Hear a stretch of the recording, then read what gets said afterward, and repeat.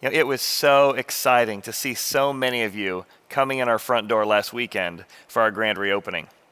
And it was awesome if you were here with us or watching online to see Drew unpack what it meant for David to take on Goliath. And today we're going to look at how to face family drama, because David is right in the thick of it. Now, have you ever had those moments in your own life where you've had a relative, an uncle, a father, a sister-in-law, who just seemed arrogant and unteachable and unruly, and you weren't sure how to react? Or maybe it's your parents. You love your parents. I love my parents.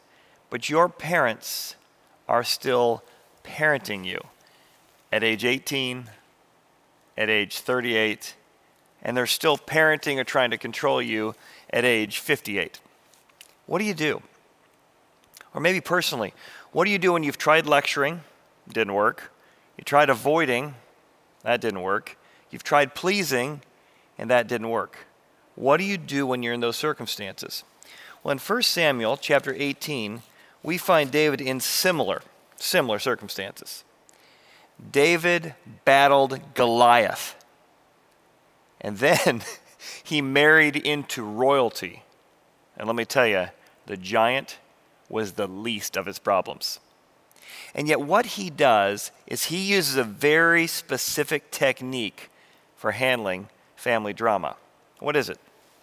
Well, we see it here in verse 14 of 1 Samuel chapter 18.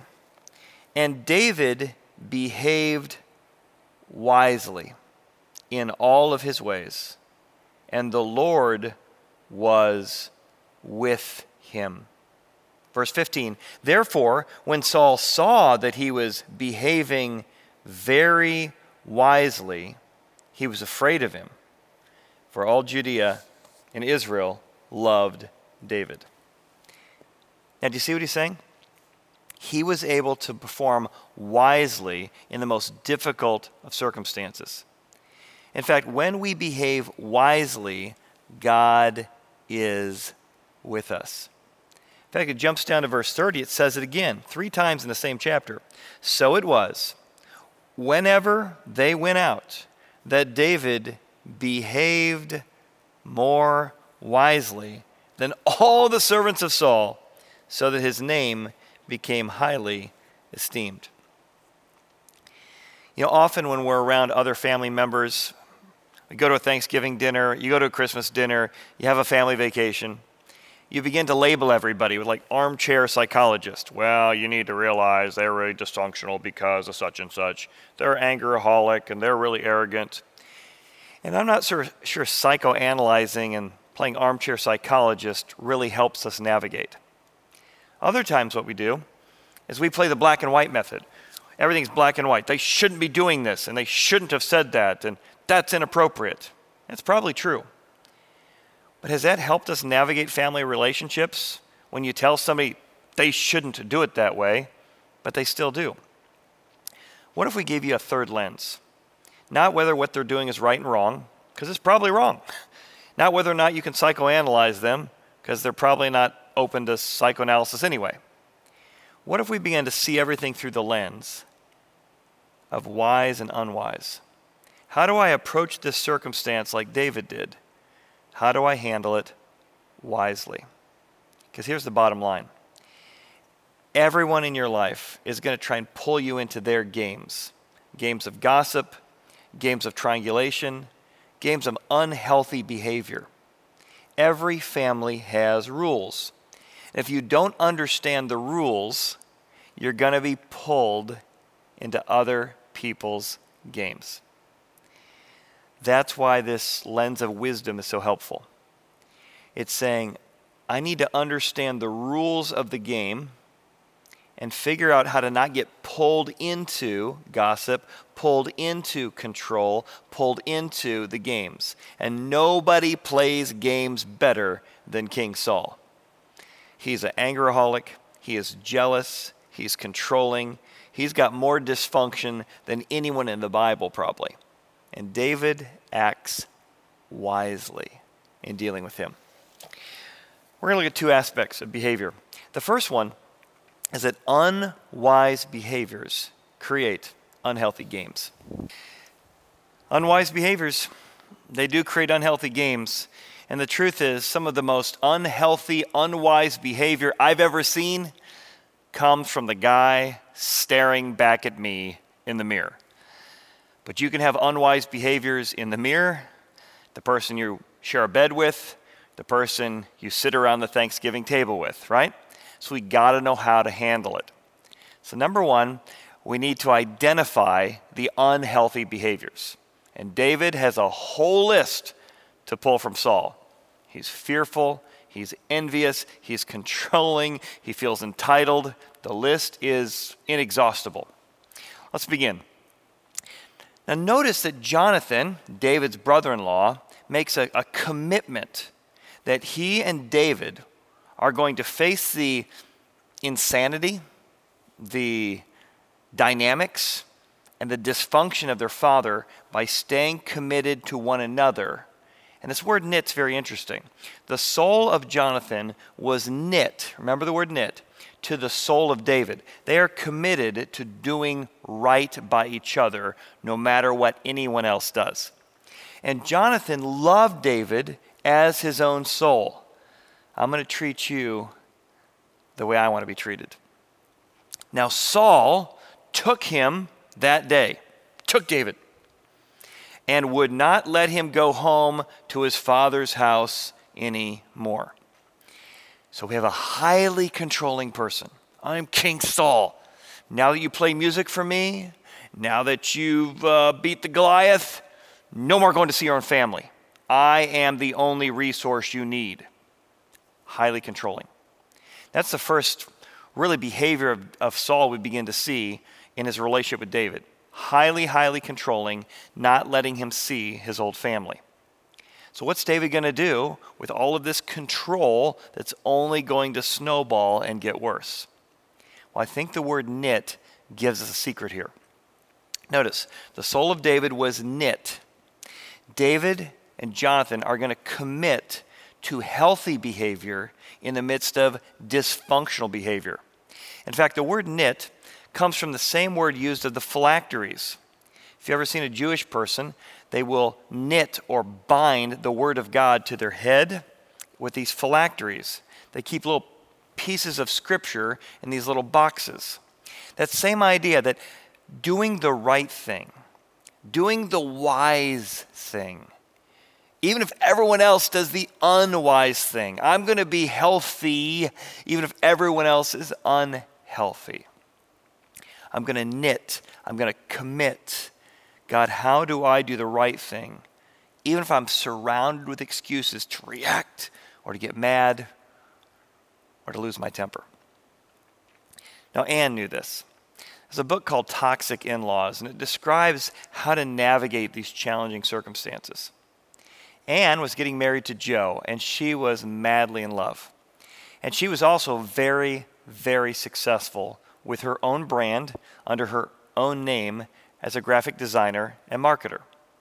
However, when she got engaged, because of all the business cards, all of the company name and branding, as well as the websites, she decided not to take her husband's name. And her future mother-in-law went berserk. Ruth couldn't handle it. Not only could she not handle it, but even after they explained the reasons why, Ruth would find ways at family gatherings to embarrass Anne. Anne would overhear, because Ruth was loud about it at a party, "Yep, Joe's going to always have to take second fiddle to Anne's career. Clearly, she's choosing her career over her marriage." Anne was embarrassed, humiliated, but she didn't think it was the time or it was appropriate to start an argument. And besides, she assumed, you know what? She'll eventually warm to me. She'll eventually grow out of this. Dysfunctional people never grow out of it until they really do soul searching, which they rarely do. In fact, Anne said she went and got professional help. And she said 2 grandkids later, and Ruth is worse than ever. So what we need to realize is if we don't knit, if we don't commit, appeasing dysfunctional people, avoiding dysfunctional people, trying to want them to like you, sometimes doesn't work. So we need to identify this is an unhealthy behavior so we know where to set up boundaries. So first, we identify control. The second is entitlement. The second bad behavior or unwise behavior in other people we need to identify is entitlement. People give you something and you think it's because they're trying to be nice, but now they feel entitled to you, to your allegiance. And that's exactly what King Saul does. Now Saul set him over the men of war. Hey, listen, you defeated Goliath, but let's not forget, I'm the one that got you that job. I'm the one that set you over the men of war. And because of what I gave you, you're accepted in the sight of all the people. And also in the sight of Saul's servants. I gave you influence, I gave you access, which could have been an act of generosity. Except with an unhealthy person, they now feel entitled. You owe them for what they did. Now, some of this could be healthy, right? Hey, I want to be helpful to you. I hope basic decency is you want to be helpful to me. So that can be true of a give and take relationship. But when it moves to entitlement, everything comes with a string attached, we have a big problem. Now, women came out from all the cities of Israel singing to meet King Saul. So the women sang as they danced. And what they sing makes King Saul furious. So what do they sing? Well, King Saul always needs to be the center of attention. And he will give you a little something if it reminds you that he's the most important thing in your life. So he comes out this day. All the women are gathered around. This is like, American Idol, America's Got Talent of the day. Israel's Got Talent. Everybody comes out to play some music. And what's the hit song? He's used to being the center of the hit song. But this time, they're not singing about King Saul. They're singing about David. And it drives Saul mad. Look what happens. So the women sang as they danced and said, Saul has slain his thousands. Sounds pretty good to Saul so far. And David his 10,000s. And Saul was very angry. I've lost the spotlight. It's one thing to say David got something and people remember how generous I was to give him that spot. But now people are celebrating him more than me. And notice the women that come out, they actually come out dancing with these cymbals. And archaeologists have found cymbals dated back to that time period. Here's a couple.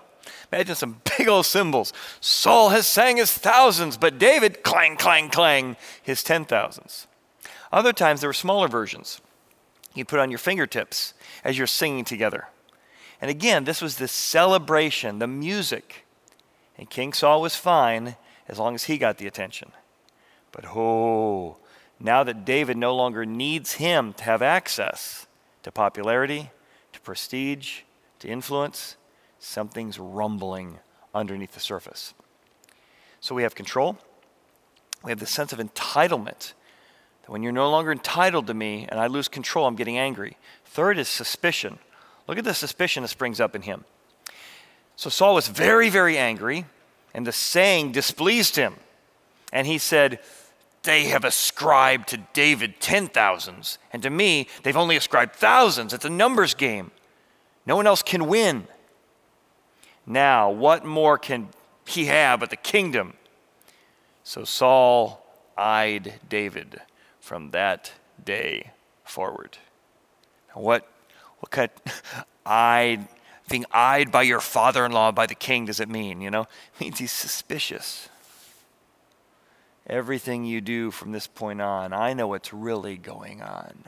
You're trying to steal the kingdom from me. And David is going to have to contend with an angry, entitled, suspicious, fearful father-in-law for the rest of his life. I was talking with a friend recently who's had to deal with some pretty challenging circumstances with her father. Her father is extremely wealthy. Her father suffers from bipolar disorder, and her father has spent most of her life using a trust fund to control her. If you don't do this, then you're not going to get that. And it has been the excuse he's used for some of the most emotionally distraught words of demeaning behavior that's totally unacceptable.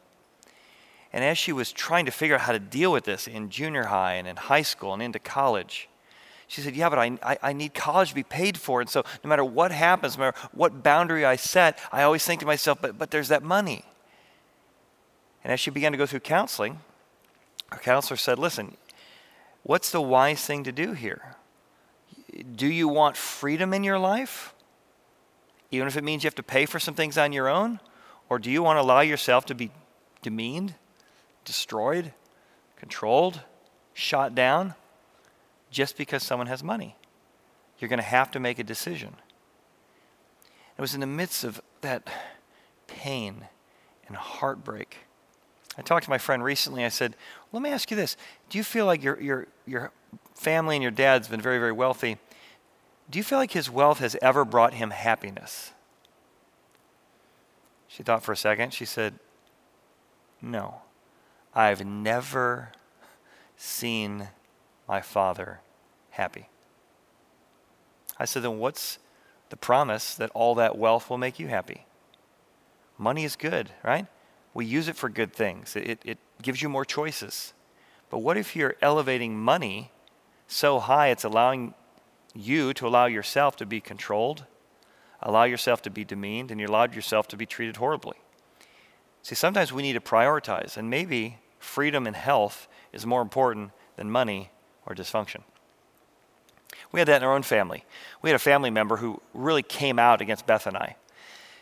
They felt like we had done something wrong. We called up, we tried to explain why we didn't think it was wrong, we tried to explain the whole circumstance. But this person has a history of being an angeraholic, of being very controlling, and not being very open to feedback. And so after this conversation where this person demanded that I put my wife on the phone so they could swear her up and down like they've been doing to me for 30 minutes, I said, no, I'm not going to put my wife on the phone. Well, then you're never going to hear from me again. Doesn't sound all bad. I said, well, listen, I want to keep a relationship with us, but I also am not going to let you speak to me this way. If you keep swearing at me, I'm going to have to hang up the phone. And until you calm down, I'm not going to let you talk to my wife. Well, this person was not used to boundaries, not used to people calmly setting them with them. And they fired off this letter to everyone in the family. A letter about Chad and Beth Hoven, and just described all these half-truths about what happened, what didn't happen. And all of a sudden, we had this huge family dynamic going on, right? So we wisely called family members who got the letter email, and we said, listen, you don't need to take sides. This is between us and this person, and we want you to know, continue to be that relative's friend and our friendship. We're not going to ask you to take sides. See, that's what wisdom is. Wisdom is saying, how do I keep triangulation, malice, and division out of relationships? And David is going to try and do that. He's going to try and navigate some very challenging times without creating manipulation or triangulation as much as possible. He and Jonathan committed themselves to not be pulled into King Saul's games. So, if unhealthy behaviors create unhealthy games, how can we create healthy or wise behaviors? That's the thing about wise behaviors. Wise behaviors, doing things wisely and lovingly, create healthy relationships. So even if everyone around you is incredibly out of control, dysfunctional, how do you, like David and Jonathan, commit to some healthy patterns in the middle of the chaos? And that's what they do. The first healthy behavior they commit to is demonstrating selfless love. Not entitlement love, not you owe me love, not talk to me about gossip and we're going to gossip about the person not in the room.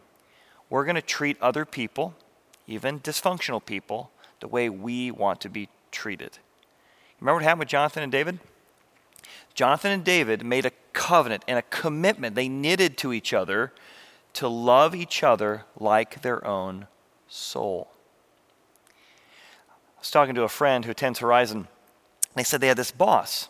And this boss, no matter what anyone did, just refused to give out affirmation, only criticism.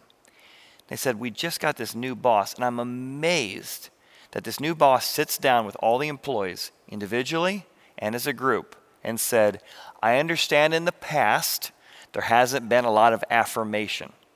That's going to change. I want you to know that when I see you doing something right, I'm going to affirm it. I'm going to celebrate it. When you do something wrong, we're also going to have a conversation, and we're going to get some things corrected. But we're going to create a brand new environment of encouraging one another. This friend said it changed the whole dynamic and morale around the place. Now, this is true in families. In fact, my daughter got married a couple years ago, and my son-in-law came and lived with us for about 6 months before they got married. It gave me a very unique opportunity to build a relationship with Brandon. Also, it was during that time, he's getting started in his career, couldn't really afford big car fixes because his car had some damages. So I said, well, how about I'll take you to the junkyard, and I'll teach you how to go to the junkyard, how to unstrap some parts, and we can fix your car for about a third of the price of bringing it in. He said, that would be great. I told him I used to take my daughter to the Cincinnati Pull and Pay as well. So sure enough, he and I together went down to the junkyard together. We get to the junkyard to find these parts. We wander our way down to find the Chevy Impala in the backside. And we're moving the wrenches back and forth. We're trying to get this piece off. And like it always happens, the last bolt would not come off.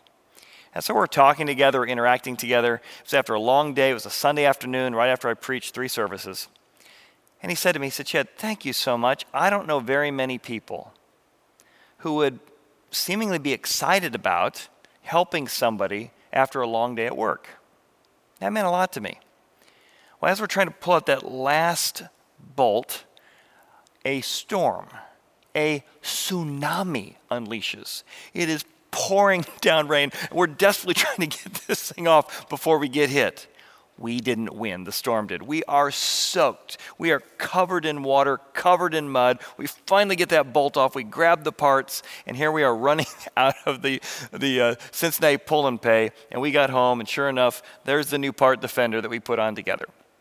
But what Brandon said to me was so meaningful. He said, Chad, I don't know anyone else in my life, friends or otherwise, who would serve me in these circumstances the way you are. What if that's how even the dysfunctional people in our life, they saw that how we as followers of Christ act differently? We don't gossip at other people.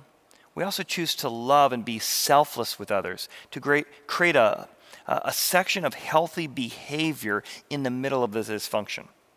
We want to do that just like Jonathan and David did. All right, the second aspect of healthy behavior is to be agreeable whenever possible. Now again, setting boundaries with dysfunctional people is important, but it's easier to set boundaries when you're agreeable most of the time, right? If you have an employee who more often than not says, I'll do it, I'll get it done, then when they do push back, when they do question, it's the exception to the rule and you lean in, right? What's going on? On the other hand, if they're usually belligerent, insubordinate, and they're complaining or pushing back, as a boss, as a father, you're like, same old, same old. Look how David is agreeable whenever possible. So David went out. Saul is sending him on missions here and there. David went out wherever Saul sent him. He works for him. He's in his family. David, as often as possible, tries to be agreeable. I can do that? Sure. I'll go there? Sure. I'll get that done. And he, again, behaved wisely. And Saul set him over the men of war, and he was accepted in the sight of all people. You and I need to continue to act wisely in circumstances. How can I love all the people involved? And if you have a father, if you're a teenager, What if your first instinct was to say yes? Assuming the request isn't immoral, yes, I'm going to get that done. I may not agree with it. I may not have chosen to do it that way, but yes, I'll do that. Many times our parents would fall over, right? Oh my goodness, you agreed. Everything wasn't a big fight. You chose healthy behaviors, which is not to make a mountain out of every molehill. 2 healthy behaviors. Number 1, how do we demonstrate selfless love? Number 2, how can I be agreeable whenever possible? And if so, notice, even Saul, who's jealous and angry and suspicious, keeps promoting him. Because wise people, even in a dysfunctional relationship, dysfunctional people can recognize that wisdom is going to make their company, their kingdom, their men of war more successful. You can be wise even when you're surrounded by dysfunction. Now, isn't that true? That when your kids or an employee regularly is agreeable, you're more open when they push back. If you serve your kids, your in-laws, really, really well, you're like, hey, we love to babysit the grandkids. Then when the exception comes and you say, hey, listen, you know what, I think you might be overusing mom and dad right now. We do have some things in our own life that don't necessarily revolve around taking care of your kids.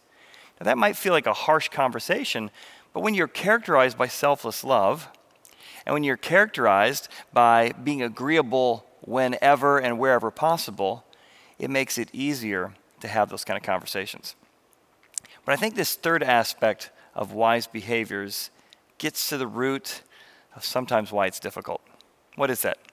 Well, the third aspect is, how do you and I develop compassion for other people without codependency? Codependency is ultimately idolatry, putting yourself in the place of God. And I'll show you what I mean in just a second. Let's define those terms. Compassion is, I imagine what it might be like to be in your circumstances. King Saul's got to have a lot of pressure on him. It's got to be really challenging, really difficult, a lot of demands I can't fully understand, right?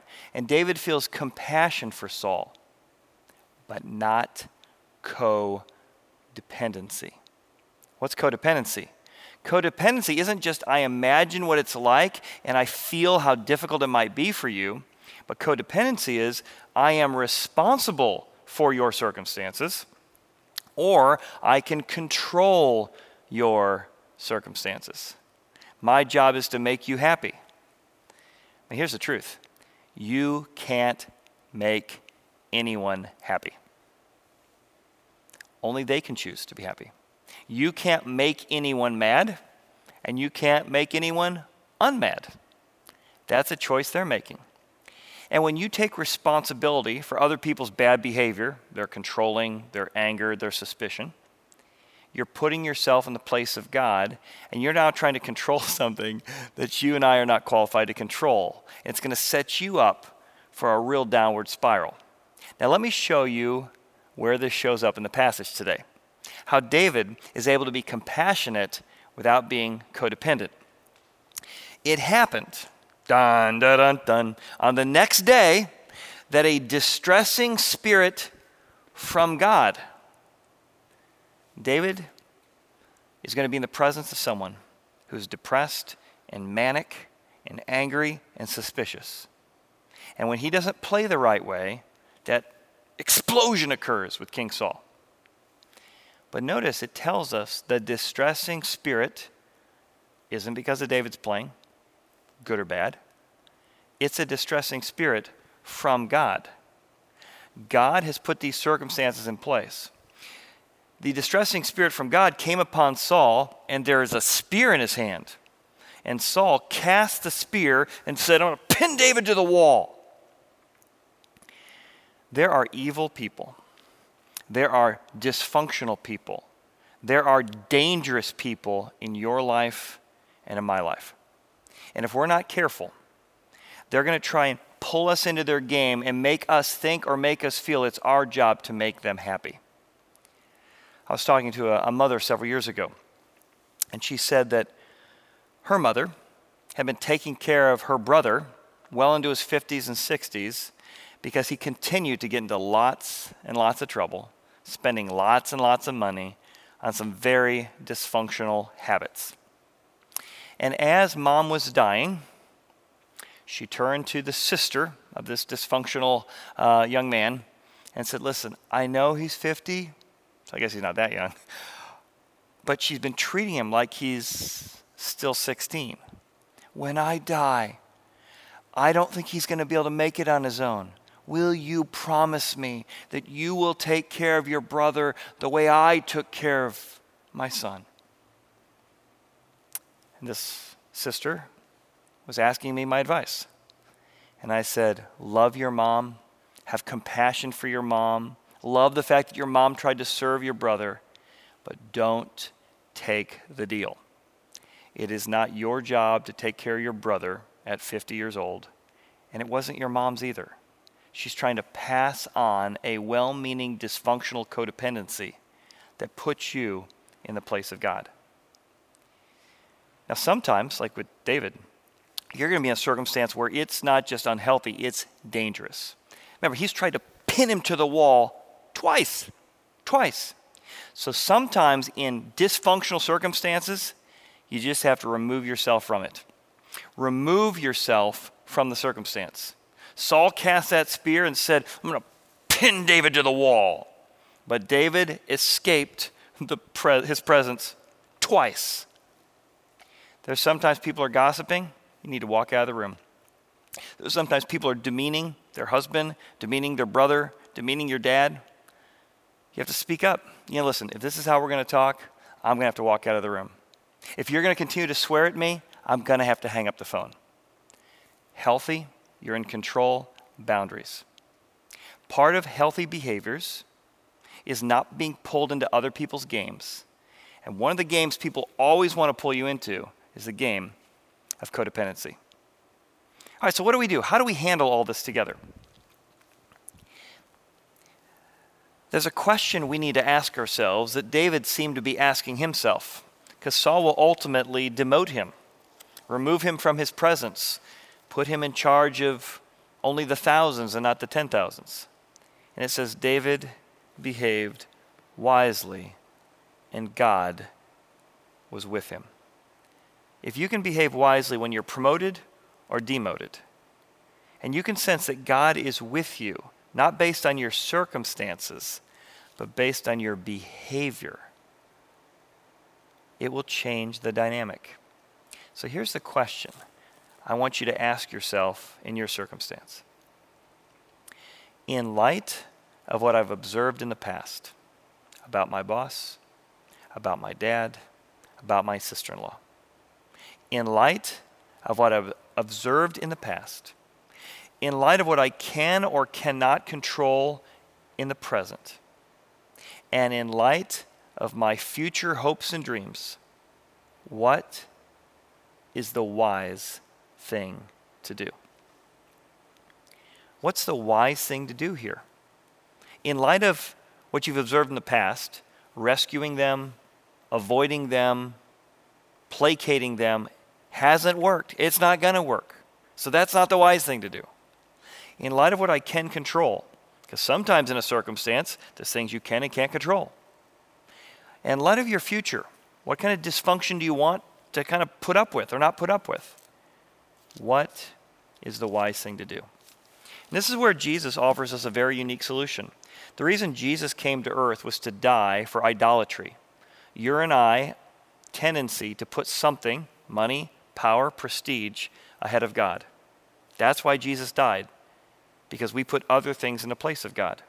And if you will dethrone that idol, you'll be able to ask this question. God, forgive me for putting something in front of you because this dysfunctional person is using that idol, that thing, to control me. My need for acceptance, my need for affirmation, my need for accolades, my need for money, maybe my need for security. So maybe you want to pray together. In fact, maybe you want to join a group. We start groups here this next fall, And sometimes you need other people, a men's group, a women's group, a mentor to help look deep into your life and figure out what are those idols you need to confess and untangle yourself from so you can ask the question, what is the wise thing to do? Let's pray together. Father, forgive me. Just say those words to God. Father, forgive me for putting something else in your place. Thank you for dying for me, even when I replaced you with acceptance or money. Free me to find my identity in you and to see my current circumstances through your eyes. God, help me love dysfunctional people, even as I set boundaries against their dysfunctional behavior. In Jesus' name, amen. Well, I hope Horizon can be a continued place that you can be equipped to deal with the real challenges of life, and that the Lord will be with you as you behave wisely.